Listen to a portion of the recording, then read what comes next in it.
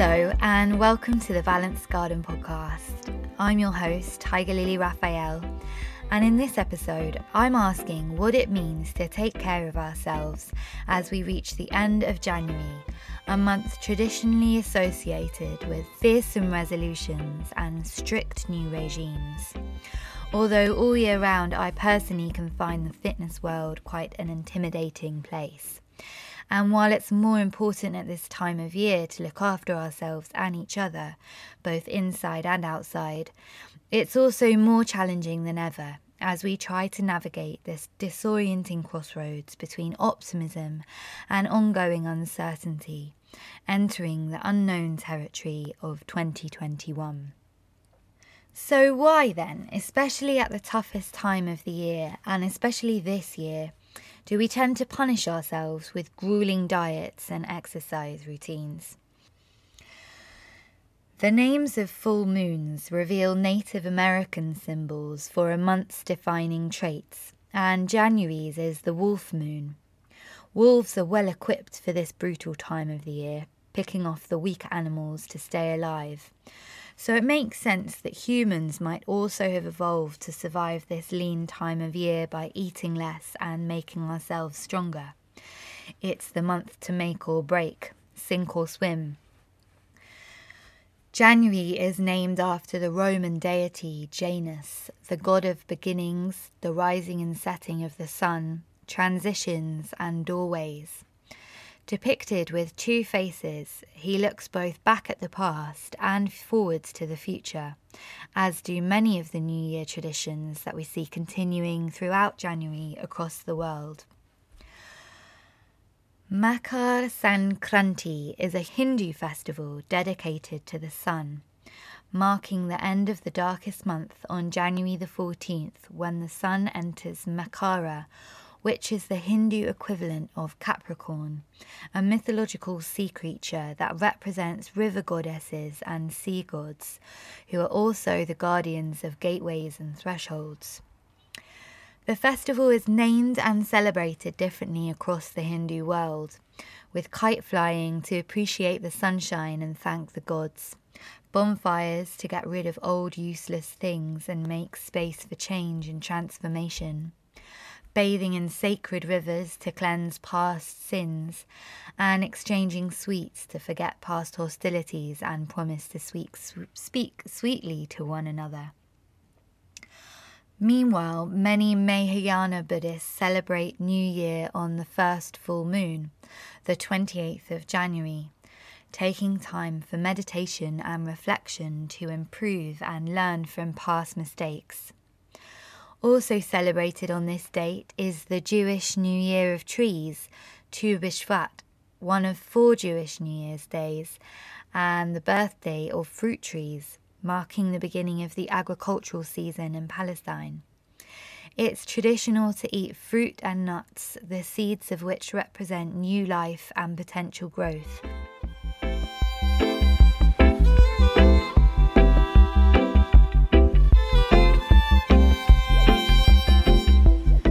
So against the backdrop of seasonal stories and new starts, I wonder how we in the West might have been going about growing some healthy new habits.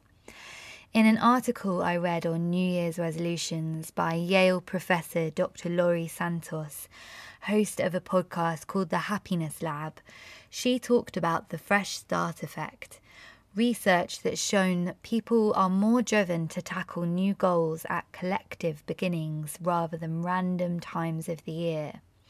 These shared moments focus our attention on what we really want out of life and can make us feel less weighed down by the past, as if we've been given a blank slate.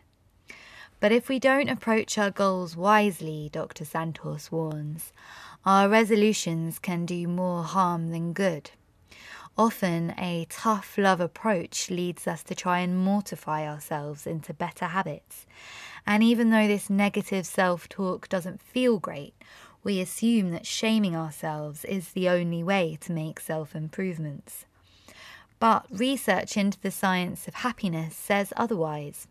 People who speak more kindly to themselves and do things that make them feel present, grateful and connected to others are more likely to eat better, exercise more, and feel content with their lives. At the start of the year, Balanced Garden launched a full new schedule of online yoga and meditation classes. Jasmine and I were very lucky to welcome an amazing bunch of teachers to the platform, all with uniquely inspiring stories to tell. So I had a chat with one of them, the lovely Elle Daniels, about what a healthy approach to self-improvement might look like. I feel like a lot of people who come to yoga are like probably struggling with something, you know, and then who isn't struggling at the moment? You know what I mean? I feel like if I can be really open about my own experience, because I can't like kind of pry into that, I can't see into their lives and their experiences, and people probably don't want to talk about it, but I feel like if I can be open, maybe that just opens something up within them, just keeping it a bit more real. Well, yeah, I guess it's no one's perfect in that, you know, as a yoga teacher, how you put yourself across and everything you show on Instagram and all of that imagery is maybe trying to show people a picture of perfection. I mean, Instagram, love it or hate it, it's quite a useful marketing tool. And, you know, I do quite like to have what I put out look reasonably polished, but within that, I also want to be real. But also a lot of the time when I'm kind of showing what I can do, that is in a way me celebrating my body, not because I think it looks great in a certain way or in a certain pose, but just celebrating what it can do. And that's, for me, that's a really big deal, because before it was all, when I was much younger, it was all about liking myself if I weighed a certain amount, or just it was more like aesthetic. Whereas now it's more like, wow, you know, my body can do some quite cool things. And that's not to put it on like a hierarchy of like, if your body can't bend in this way, then it's not, but it's just more like what the body can do for us without attaching it to a goal, just kind of marveling at, you know, the human body and how amazing it is. But yeah, I think it's a balance of like, it wants to be reasonably aspirational and like inspiring, but not so much so that it feels like it's excluding anyone. And I think that's kind of the line. And I get it wrong sometimes, but I'm always like, that's what I'm mindful of. Yeah, that's it's a fine line, isn't it, between aspiration and I don't know, like it becomes maybe like an exclusive club, or, you know, like a super hypermobile, super skinny, like, you know. But I think what's also good is, you know, there are lots of different styles of yoga, and I do think that there's always going to be an audience for each. So I kind of, when I see people doing their thing and like doing crazy poses and stuff, like, and going at like a million miles an hour, like I kind of really respect you know, how dedicated they are to working really hard. But I think it's always got to come back to like the core, you know, the soul of what yoga is about, which is not about acquiring anything from outside, and it's, you know, not buying anything, but rather uncovering something that already is within you. And it just so happens that here in the West, it's doing it through the means of the body and through the poses is quite a big kind of access point, an easy access point, if you will. Tell us that a bit about that, the philosophy of yoga that you feel is part of your kind of your own philosophy as well, or how that's integrated with your own philosophy. So my teacher, who is a lady called Mia Togo, she was like a psychology major before she even started doing yoga, let alone teaching it. So she particularly talks a lot about dealing with shame, dealing with your shadow, basically. And in yoga, they talk a lot about, you know, there's this idea of finding this light within you. But I think that can get really misinterpreted, because you hear people a lot saying like, oh, love and light, without looking at any of the shadow side of things. And what I love so much about yoga philosophy is, you know, you observe the balance, the necessary balance of like darkness and light. So in the end, everybody's supposedly kind of trying to get up to the enlightened stage, But in doing that, you're constantly working with the kind of the messiness of the prakriti, the nature. It's always about kind of learning like how to observe checks and balances, and also knowing that like it's a never ending journey. You're not going to kind of do X amount of yoga classes and then just be fine. You'll enter like a different stage of your life, and then you'll need to adjust again. So it's that constant it's what's called svadhyaya, it's self-study. So you're just constantly reevaluating, and you just learn so much about yourself along the way. And it's not always fun, but you do get, it's helped me so much. It's helped me to overcome so many things, like, eating disorder. Got to a point where I kind of had to stop drinking and stop like partying, because I kind of thought I could do all of it, and I thought I was just this really fun, high functioning person, but I wasn't. I was like on the outside, but completely spent on the inside, like burned to a crisp. So I apply now that self-study. I've kind of, I'm learning that I don't need to do everything all the time. And when I was really in my, like, the thick of my eating disorder, I was always making lists of like things I had to do, like really quite lofty ones, and also just quite, I mean, it's a mental illness, so like it's pretty deep. It gets intense, let's just say that. But now I just kind of, I mean, for me, it's all about having a yoga practice, and it grounds me so much that I kind of know that. And again, I'm really aware of like living a very privileged life when I say this, but it keeps me steady. And I feel it empowers me to make the right choices. It sounds like a really good example of a movement away from a kind of goal-oriented, like tunnel vision focused, one-directional movement, which a lot of exercise is, I think, and a lot of yoga has perhaps become. Because it's being fitted into a kind of Western exercise ideology. Fitness model. Yeah, exactly. That's a good way of putting it. And I've been thinking about this because of it being January and the idea of New Year's resolutions, and this kind of, constant like uphill battle that I feel is often expected of us that we put ourselves on, because that's the growth mindset, that's the economic model that has dominated. So kind of commoditized our own bodies in a similar way. And I was listening to a podcast the other day with a woman called Dhanusha Wijayakumar. She does a thing called the Yoga Book Club, and it's through Yoga International, and she goes through she's at the moment, it's the Bhagavad Gita, so it's like a big old text, and she's doing episode by episode, and she's kind of relating it to present day social justice. But it was something she said really stuck with me, and she said that balance and perfection are not the same thing. So like what you might have in your head for like being perfect doesn't mean you're going to be able to be balanced. So, and I think also like people are always looking for a way to almost numb themselves a bit. So even going towards like an idea of perfection or like working really hard, it's a form of dulling yourself a bit, because you're not really thinking about the process of what you're going through. You're just so fixated on one end point. And then what happens when you get there? More often than not, you just feel like, okay, what's next? And then you're never really satisfied. Mm-hmm.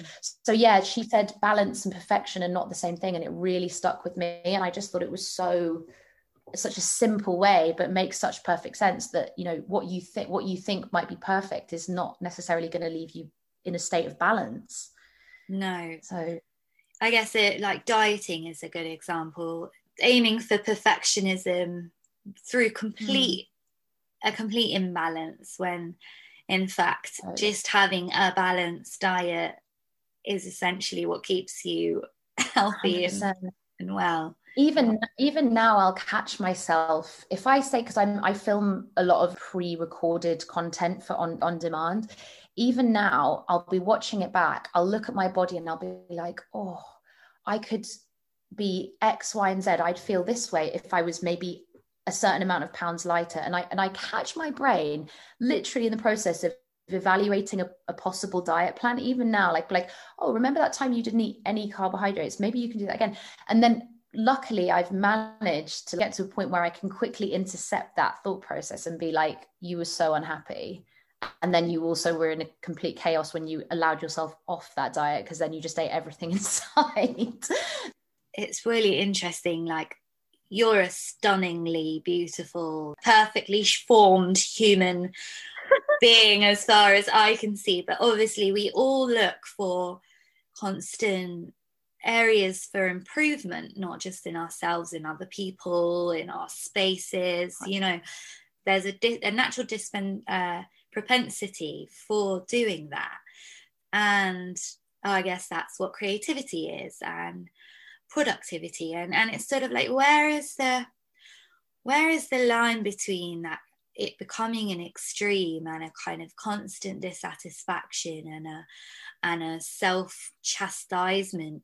What is healthy improvement and unhealthy improvement? I mean, there's extremes. Like, I read a Martin Luther quote today because it's Martin Luther King Day, so there's a lot of his quotes going around on Instagram, and it said something along the lines of, we are all extremists. The question is, which form of extremism do you choose?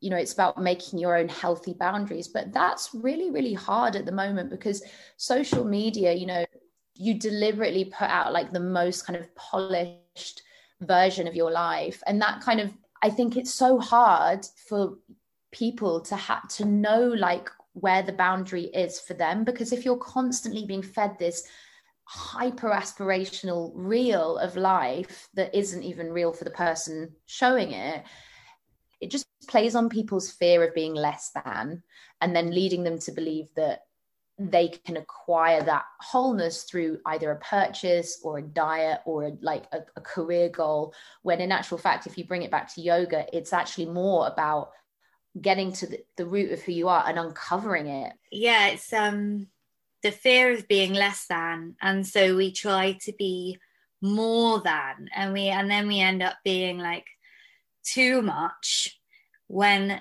in fact what's the hardest thing to, I guess, remember, to recognize, and to really like honor and believe is that you're enough. And I guess in that sense it would help to sift out what is a healthy self-improvement. Is that based on being enough, and it not being based on an unworthiness and a lack?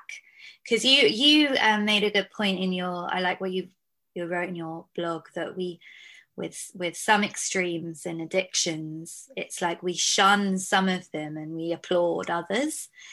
Drugs, alcohol, you know, unhealthy relationships, like those addictions are really bad, but exercise, work, dieting, because it's seen, it's all part, I mean, it just comes down to like the ideals of capitalism, I suppose. It's all about making the most money, achieving, like being perfect, and no matter the harm it's causing others, and also to yourself internally. So yeah, I used to kind of try and work my way out of feeling things. So like, I obviously, the over exercising was a massive part of like what I put myself through when I was younger. And also you do, you know, when you exercise intensely, you do actually get an endorphin high. So that you could argue that is a bit of an altered state for your mind. But the trouble is just like any other addiction, it's never enough. So you keep increasing it and then it starts to, you know, there are people who, like, really sadly, and again, I was one of these people who would favor going to the gym over like a really important or really nice social event. so it's not all that different in reality. Like, you know, if you see someone who's become addicted to drugs, they end up falling away from their family, their friends, and so on. But in reality, when someone's selling their soul for their work, you know, I have friends who work in the city who, I mean, not now obviously, but they'd be at their desk at like 7:30 a.m. and there until midnight or later. And just whatever you do in life, like whether it's yoga or a different fitness pursuit or something else, it can only work well if you come at it from a place of already feeling full. I try and affirm that for people. I think when I teach, I really try and use I try really hard to use language that doesn't suggest any kind of being hard on yourself, or like, so that what happens is people hopefully move into like a more mindful state, and they're still working really hard, they're still getting fitter, they're still getting more flexible, you know, they're still getting all those good things. I still like to teach a really strong class, you know, but they're not, it's not just that, it's something deeper. You talk as well in that blog, which I'll include in the show notes in the blogcast. I can't read my own writing. Stheren Sutra. Stheren Sukha. Yeah. That's a great one. Effort and ease. So it's one of the Yoga Sutras, and it actually, the full thing is Sthira Sukha Asanam. So that literally translates to there's a degree of like effort, and then there's also an ease in every pose. BKS Iyengar, and he was a man who was, you know, standing on his head well into the last years of his life, but he said famously that he had not mastered mountain pose, and that's the pose when you're literally standing at the front of your mat. Whilst you might think standing still, it may be easy physically, it actually requires a lot of attention to detail in the mind.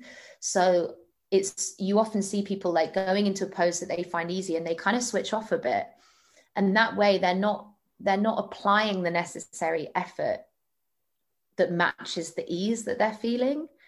Does that make sense? It does make sense. I was as you were talking about it, I was sort of thinking about how this is reflected in nature, and how if you look at a plant or even a blade of grass, or, you know, or a tree, which, you know, there's a lot of growth and a lot going on behind the scenes to grow and be steady, and yet be flexible enough not to break.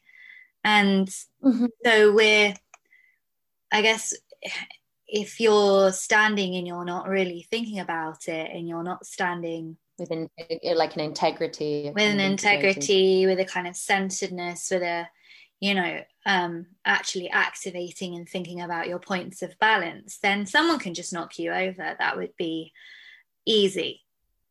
And you don't want to become, and I think this is really relevant for, like, you know, the kind of attitude we can take on of like push and hard, like go really hard for things. Because what will happen is, if you become so over hardened, if you become so steady that there's no like give, as you said, you can end up like just falling flat. Like, there's a really like a good spot between the two, which I think the best way I could describe it is resilience.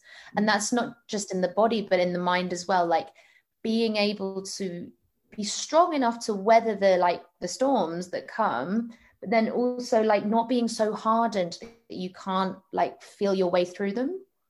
Yeah, to be soft enough to be moved with the wind. 100%. I mean, talking in pure cliches, but I love it. Yeah, no, real cliches. But you know, that's why they're cliches. They're great. They're so easy. Everyone understands them. I also had a similar journey to you, and probably, like you say, a lot of people who come to yoga of essentially just burning out, being like constantly everywhere, worked in the music industry. I was like, you know, it was a party a lot of the time, and there was a lot of reserve energy being, you know, that wasn't there, being burnt, and I ended up in a pretty bad way. And one of the yoga teachers who's now teaching through Balanced Garden, Jessie, who's a really old friend of mine, she designed a yoga sequence for me. This was about 5 years ago. And it started to level me out, started to get me to realize that constantly going and doing and numbing, and that kind of not even low level, say mid-level anxiety to high level anxiety that was always there and always trying to be kind of overtaken by some other feeling, and just learning to be still. And I think it's like also because the poses are like designed to work quite deeply on your nervous system. There's a correlation between like stress and what gets stuck in your connective tissue, your fascia. So stretching out, making space, slowing down is really, really important. Whatever you do, whether that's, vinyasa yoga or whether it's running or whatnot. Elle teaches a lunchtime yoga flow on Tuesdays from 12:45 to 1:45 p.m. GMT. It's online for now, as are all our classes, and you can find out more about all of them at balancegarden.co.uk/yoga. With different styles for all moods, bodies and abilities taught every day of the week. Hopefully you will find something that supports you, and at the same time you will be supporting us and the podcast. But we do want to make sure yoga classes are available to everyone, so if you're struggling financially, please get in touch about a concession. Now here is my good friend Teresa Gifford reading her poem, Self-Portrait. It's always been about the hair and the squint that everyone else loves, everyone who doesn't have one, that is. Like dating websites which are fun for those who are not single and can laugh at the man with a train track in his garden, or the one with 50 ties who smelt of lynx and mousy despair, whose wife had left him with the dog. Campfires and cooking pots, smoke-curled hair, hunting for twigs to light the storm kettle. Jade green morning swims, coffee, bacon sandwich, ripe figs and wet wool, soft chattering chickens, patter of rain on canvas. Harajuku girl, green and woman, embrace me, embrace the base. Not much interested in needlework or fish, has never owned a handbag or worn high heels, sings to her plants, loves a pint, Earl Grey, and a ghost. Wears bluntstone boots and woolly socks from Tibet, knitted by a walnut-skinned woman in the market in Lhasa. If you pick up the shell on her desk and hold it to your ear, you can hear the sea.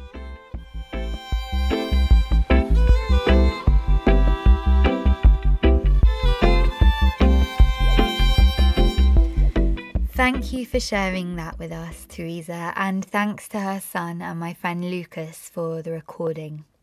You can see a picture of both of them on the blogcast, along with links to all the sources featured in this episode, including one of my blogs, Falling in Love During Lockdown, Part 2, which I'm going to read for you now. One shared ritual of life in lockdown is the now sanctified, officially sanctioned daily walk. During the spring, in the corner of southwest London where I grew up and first fell in love during lockdown, I took my daily dose of outdoors on the plains of Clapham Common, its usual role as a giant green roundabout temporarily suspended, in the meadows and walled garden of Brockwell Park or the maze of Myatt's Field, occasionally venturing further afield to the distant terrains of Battersea Park or grandeur of St James's. When we attempted to return to normal, I returned to the opposite corner of the city, moving back into the Walthamstow house I'd been sharing before lockdown. To get a hit of the heady summer air, I'd pop into the picturesque William Morris Garden, wade through the long grass of the marshes, or follow the canal east into a post-industrial wilderness.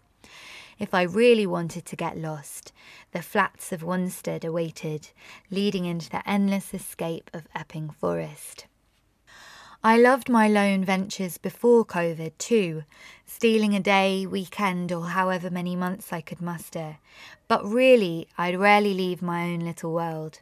The destination was just somewhere to more easily immerse myself in it. I'd stand in front of a phenomenal view and barely see it. Long train journeys were my favourite, hours to viably spend staring out of the window at the contents of my mind as they sped past.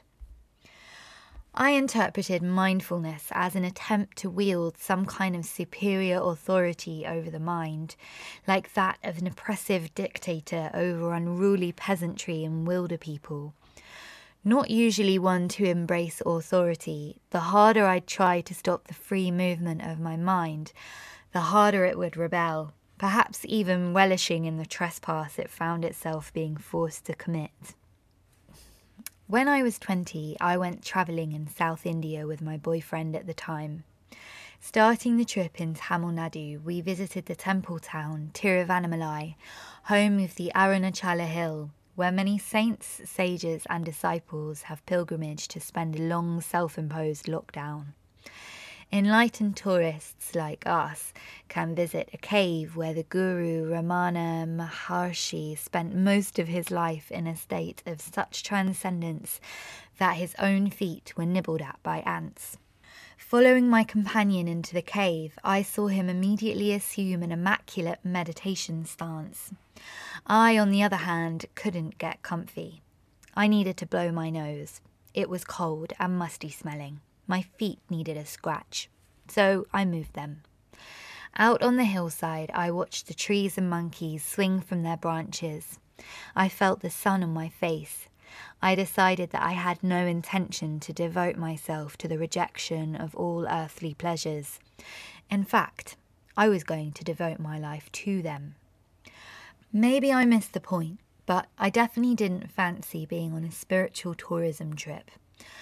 I couldn't walk the walk or talk the talk, but there were many other ways in which India enlightened me, with the stench of its shit-filled waterways and enchanting incense and spices, the sights of its forest floors covered in rubbish, carved temples, gridlocked tuk-tuks skirting around cows, and the use of turmeric to cure anything, all things living and dying. Yet despite setting my intention on Arunachala Hill to devote myself to all earthly pleasures, as often as I've stopped to appreciate them, I've more often not. I was somewhere else, lost in a possibility, a plan, an idea. Rather than seeing what was in front of me, I saw what wasn't. Call it daydreaming or what you will, but dreams only have one owner at a time, and that is why dreamers are lonely, said Irma Bombeck. Lockdown forced me to notice the world around me. There was no other option. During my daily walks, I realised that it's the attention you give to what is there that distracts the mind from thoughts of what isn't. Seems obvious, right? Much too simple, but we humans have a tendency to overcomplicate things. Taking centre stage, the new leaves dazzled green as they danced all over the bright blue sky and flowers donned their best frocks, refusing to be ignored. The more I looked, the more I could see. The more I saw, the less I wanted to miss. Then I started seeing myself as part of it, and so the more sense I started to make as just another living, breathing, growing, dying being. And that sense of belonging made it less tempting to retreat. The challenge wasn't to wrestle my mind into tranquility or travel further away to escape it.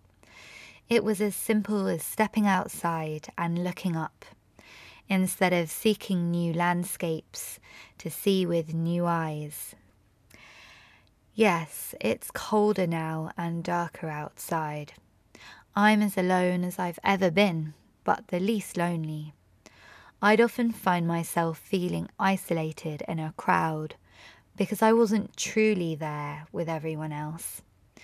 I could hold conversations without really talking, look at someone but not see them.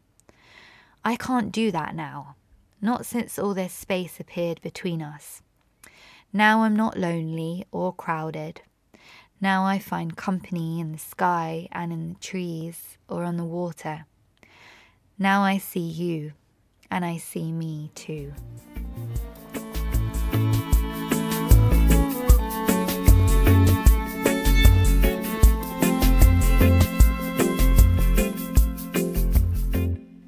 As the sun begins to come up stronger, shining its light brighter and longer each day, it takes my mind back to memories of warmer times, and I find myself starting to look forward to those to come, frightening as the future can feel.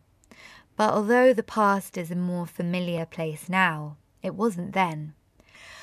I'm still learning the hardest lessons it had to teach me, and tasting the sweetness of its most delicious treats. I wouldn't want to leave those behind.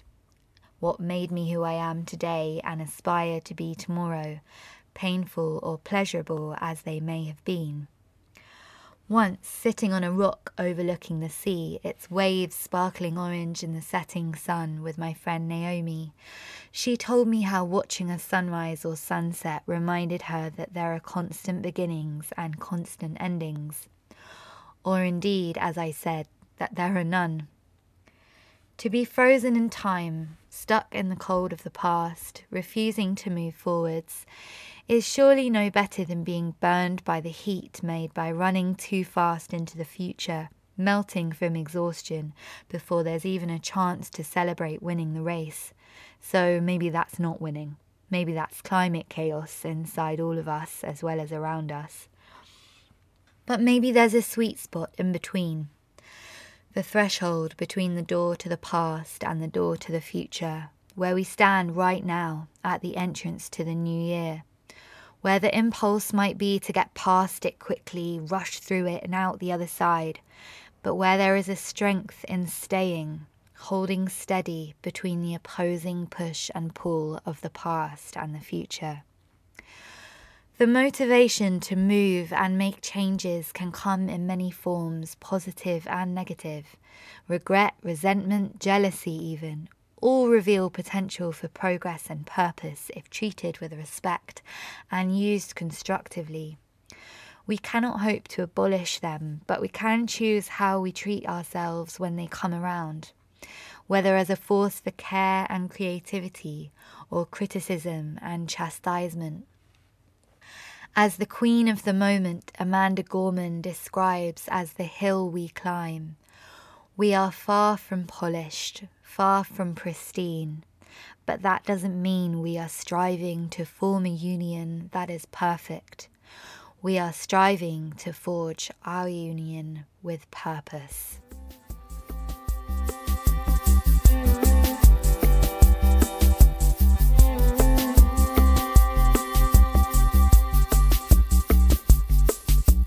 Thank you for listening to the Balanced Garden podcast, which is written and produced by me, Tiger Lily Raphael, and co-produced by me, Jasmine Pradhan. Thank you to our guests, Elle Daniels and Teresa Gifford. You can find pictures of them and links to everything featured in this episode, as always, in the blogcast at balancedgarden.co.uk, including the soundtrack, Yes Mike, from the Manasseh Meets Praise LP, produced by my father, Nick Manasseh, and licensed by Roots Garden Records. I hope you found this month's podcast helpful, and if you'd like to, you can support it while supporting yourself with online yoga classes or through our Patreon page. I'll be back next month, so until then, live well and enjoy. Balanced Garden is a well-living space that bridges the world inside and outside. We offer seasonal reflections, recipes and practices through a podcast, blog, yoga and meditation to support healthy relationships with our bodies, minds, each other, nature and all the spaces in between.